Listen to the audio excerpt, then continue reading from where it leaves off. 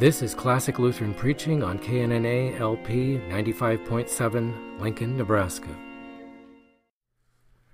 This is Pastor John Schmidt with an abridged presentation of Martin Luther's sermon for the third Sunday of Easter. This is from the John Nicholas Lenker collection, published in 1905 and reissued by Baker Bookhouse in 1983. The text for this sermon is John chapter 10, beginning at verse 11. Where Jesus says, I am the good shepherd layeth down his life for the sheep. He that is an hireling and not a shepherd, whose own the sheep are not, beholdeth the wolf coming, and leaveth the sheep, and fleeth, and the wolf snatcheth them, and scattereth them. He fleeth because he is an hireling, and careth not for the sheep. I am the good shepherd, and I know my own, and my own know me, even as the Father knoweth me, and I know the Father. And I lay down my life for the sheep. And other sheep I have which are not of this fold, them also I must bring, and they shall hear my voice, and they shall become one flock, one shepherd. This is our text. This is a comforting gospel, which so beautifully portrays the Lord Jesus, and teaches us what manner of person he is, what kind of works he does, and how he is disposed towards men.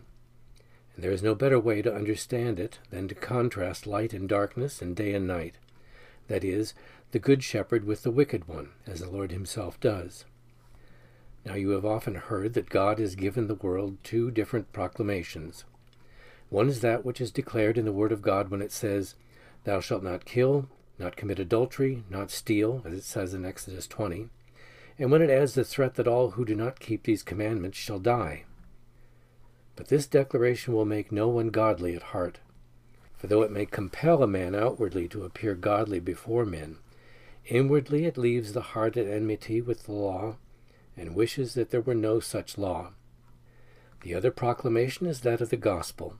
It tells where one may obtain that which will meet the demands of the law. It does not drive or threaten, but tenderly invites us.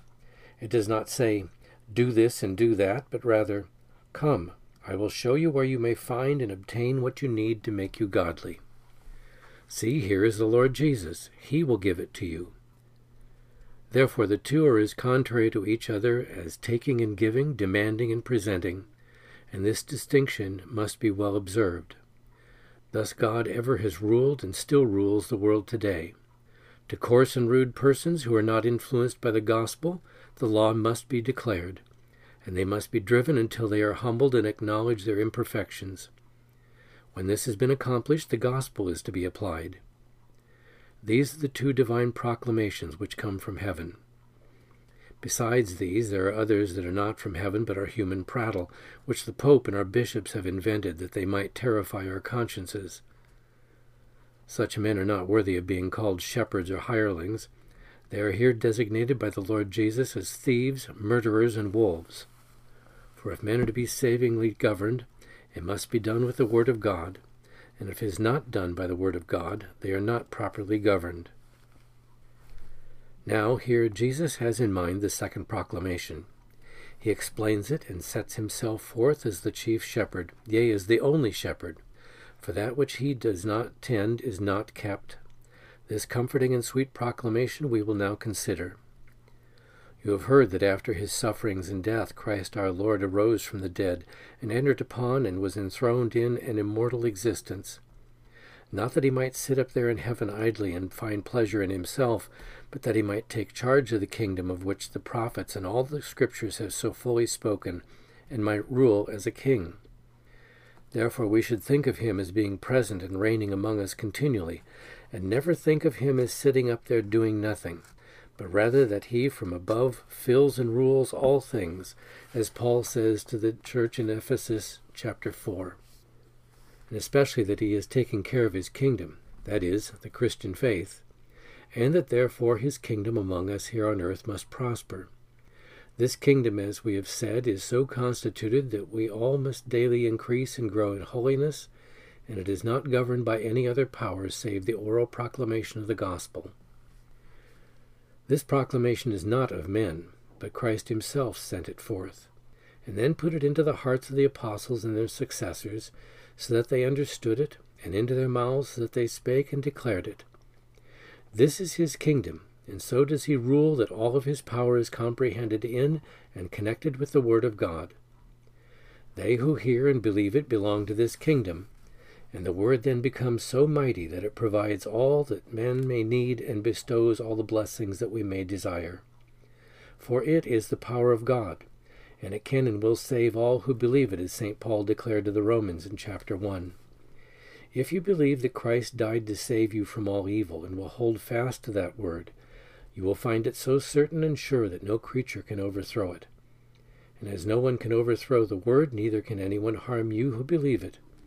Accordingly, with the word you will overcome sin, death, devil, and hell, and you will find a refuge in the word and attain that which is found where the word is, namely, everlasting peace, joy, and life. In short, you will be participants in all the power that is in the word. Therefore, it is a peculiar kingdom. The word is present and is orally proclaimed to all the world, but its power is deeply hidden, so that none but they who believe realize that it is so effective and that it accomplishes such great things. It must be experienced and realized by the heart. Hence, all that we preachers can do is to become the mouthpieces and instruments of Christ our Lord, through whom he proclaims the word bodily. He sends forth the word publicly so that all may hear it, but that the heart inwardly experiences it. That is effected through faith and is wrought by Christ in secret, where he perceives that it can be done according to his divine knowledge and pleasure. That is why he says, I am the good shepherd. And what is a good shepherd? The good shepherd, says Christ, layeth down his life for the sheep, and I lay down my life for the sheep. In this one virtue the Lord comprehends and exemplifies all others in the beautiful parable of the sheep. Sheep, you know, are the most foolish and stupid animals. When we want to speak of anyone's stupidity, we say, he is a sheep. Nevertheless, it has this trait above all other animals, that it soon learns to heed its shepherd's voice and will follow no one but its shepherd. And though it cannot help and keep and heal itself, nor guard itself against the wolf, but is dependent upon others, yet it always knows enough to keep close to its shepherd and look to him for help. Now, Christ uses this trait or nature of the animal as an illustration in explaining that he is the good shepherd. In this manner he plainly shows what his kingdom is, and wherein it consists, and would say, My kingdom is only to rule the sheep, that is, poor, needy, wretched men who will see and realize that there is no other help or counsel for them. But that we may make it the plainer and may understand it the better, we will cite a passage from the prophet Ezekiel, where he speaks of the wicked shepherds that are against Christ, when he says in chapter 34, Should not the shepherds feed the sheep? Ye eat the fat, and you clothe yourselves with the wool. You kill the fatlings, but you feed not the sheep. The diseased have you not strengthened, neither have you healed that which was sick, neither have you bound up that which was broken, neither have you brought back that which was driven away, neither have you sought that which was lost. But with force and with rigor have ye ruled over them. And they were scattered because there was no shepherd, and they become food to all the beasts of the field, and were scattered. My sheep wandered through all the mountains and upon every high hill. Yea, my sheep were scattered upon all the face of the earth, and there was none that did search or seek after them, and so forth. Accordingly, God reproves these shepherds who do not keep the sheep. And now mark well what he has written.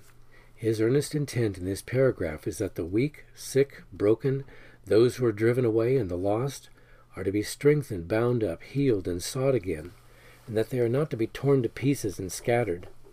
This you should have done, says he to the shepherds, but you have not done it. Therefore I will do it myself. As he says further on in the same chapter, I will seek that which was lost. I will bring back that which was driven away, and will bind up that which was broken, and will strengthen that which was sick. Here you see that Christ's kingdom is to be concerned about the weak, the sick, the broken, that he may help them. That is, indeed, a comforting declaration. The only trouble is that we do not realize our needs and infirmities. If we realized them, we would soon flee to him. But how did those shepherds act? They ruled with rigor and applied God's law with great severity. And moreover, they added their own commandments, as they still do, and when these are not fulfilled, they rave and condemn, so that they were driving and exhorting and exacting continually. That is no proper way to tend and keep souls, says Christ. He is no such shepherd as that, for no one is benefited, but is rather wholly undone by such a course as we shall presently hear. Now let us consider this citation from the prophet Ezekiel in this order. First he says, the sheep that are weak are to be strengthened, that is, consciences weak in faith and troubled in spirit and of tender disposition are not to be driven and told, you must do this, you must be strong. If you're weak, you're lost. That is not strengthening the weak. St. Paul, speaking to the Romans in chapter 14, says, but him that is weak in faith ye receive ye, yet not to disputes over doubtful things.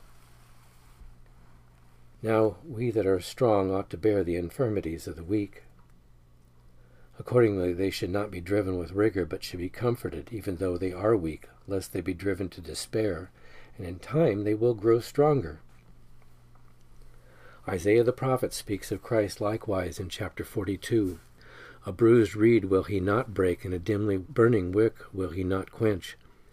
The bruised reeds are poor, tender consciences, which are easily distracted, so that they tremble in despair of God. He does not fly at them then, and trample them under foot. That is not his way, but he deals with them gently, lest he break them to pieces. Again, the dimly burning wick, which still burns at least, though there be more smoke than fire there, he does not wholly quench, but lights, and again trims it. That is a great consolation indeed to such as experience it. And therefore he who does not deal gently with tender consciences is no good shepherd.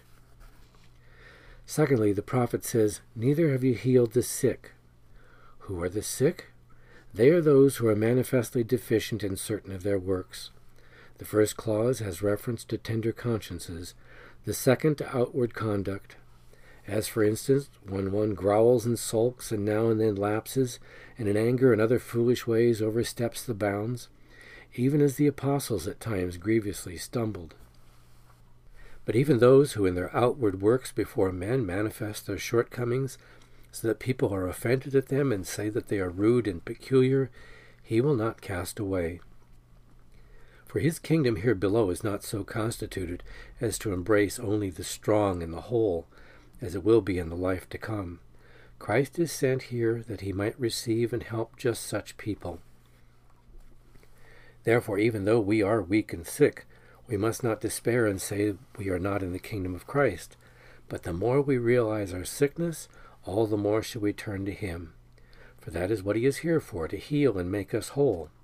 Accordingly, if you are sick and a sinner and realize your condition, you have all the more reason to go to him and say, Dear Lord, I come just because I am a sinner, that thou mayest help me and make me good.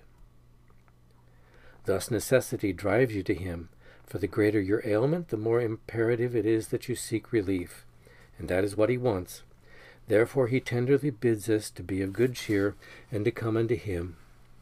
They who are not good shepherds, however, expect to make people good by hatefully scolding and driving them, whereas they are thereby only making matters worse. And this may be seen when we look upon present conditions brought about by this wrong method, when everything is so piteously scattered, even as the prophet has here said. Thirdly, Ezekiel says, Neither have you bound up that which was broken. To be broken is as though one had a bone fractured or were otherwise wounded. And when a Christian is not only weak and infirm so that he makes a misstep at times, but when he falls into such great temptation that he breaks his leg, for instance, if he should fall and deny the gospel as St. Peter did when he denied Christ, well, even though one should make such a misstep as to be impeded or overthrown, even then you should not cast him away as though he no more belonged to this kingdom. For you must not rob Christ of his characteristic, that in his kingdom abounding grace and mercy alone prevail, so that he helps those who realize their misery and wretchedness and desire to be helped, and that his kingdom is wholly one of consolation, and that he is a comforting, friendly shepherd who tenderly invites and would induce all men to come unto him. Now, all this is effected through the gospel alone, by means of which we are to strengthen all the weak and heal all the sick, For this word will satisfy every want of those whose consciences are troubled, and will give full consolation to all, so that no one, no matter how great a sinner he has been, need despair. Hence, Christ alone is the good shepherd, who heals all our infirmities and raises up again those who have fallen. He who does not do this, that is no shepherd. Fourthly, the prophet says, "Neither have you brought back that which was driven away." What is meant by that which was driven away? It is that despised soul that has fallen so low that all efforts to reclaim it seem to be in vain. Nevertheless, Christ would not have even such dealt with rigorously. He would not have his kingdom narrowed down so as to include only such as are strong and healthy and perfect. That will be the case in the future kingdom that follows this life, as has been said.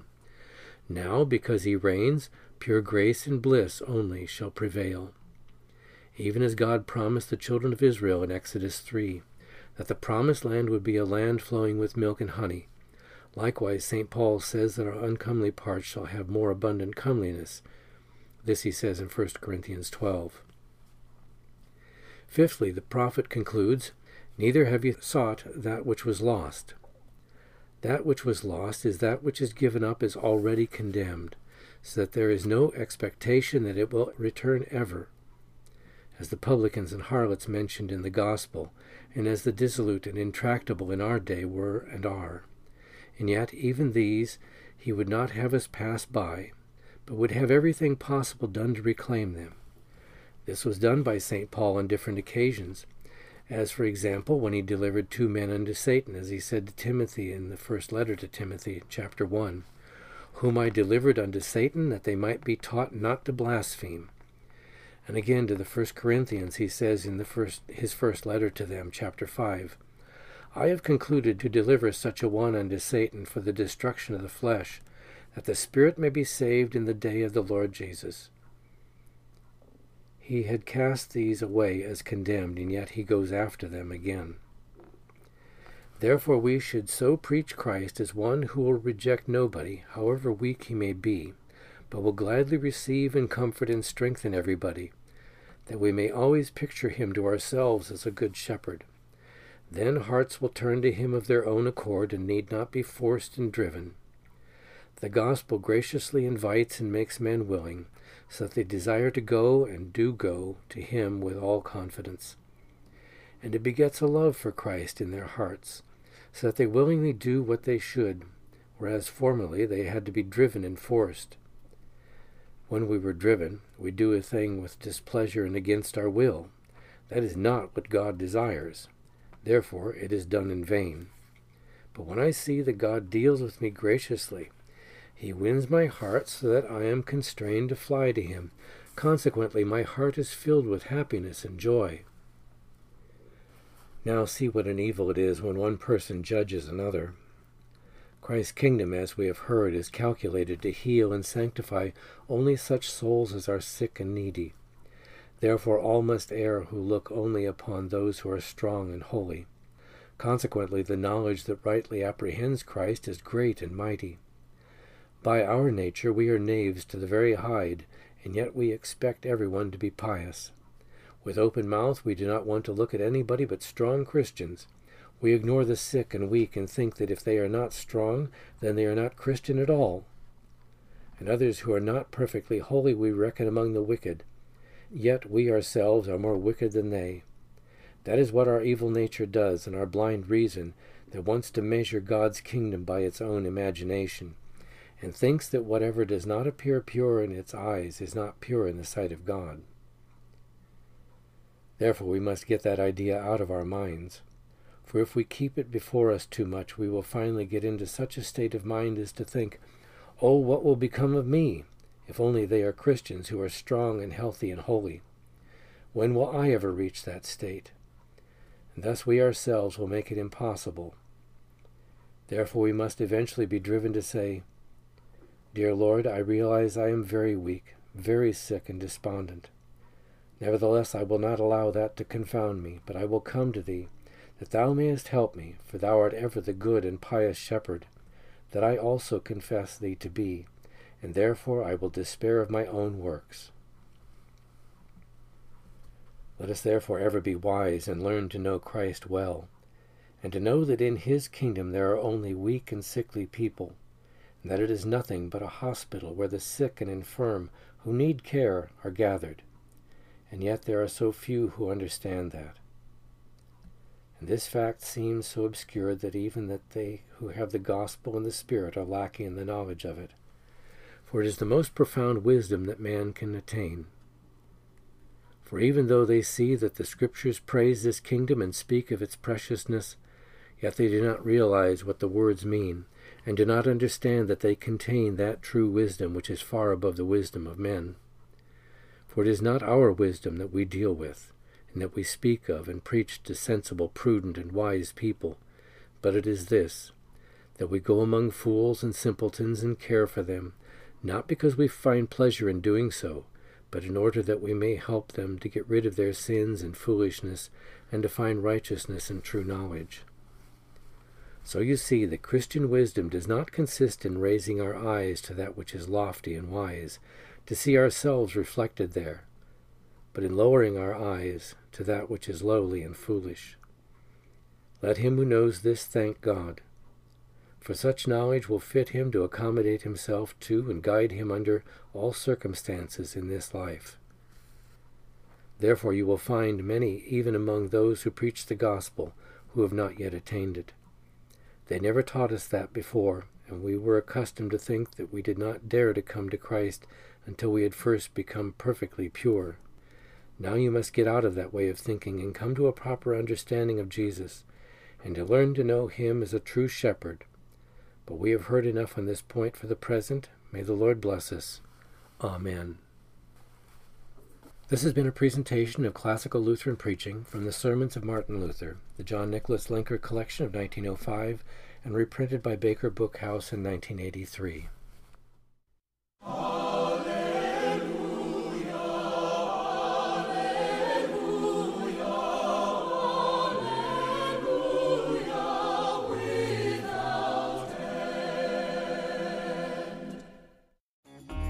You are listening to KNNA LP 95.7 FM, Lincoln, Nebraska.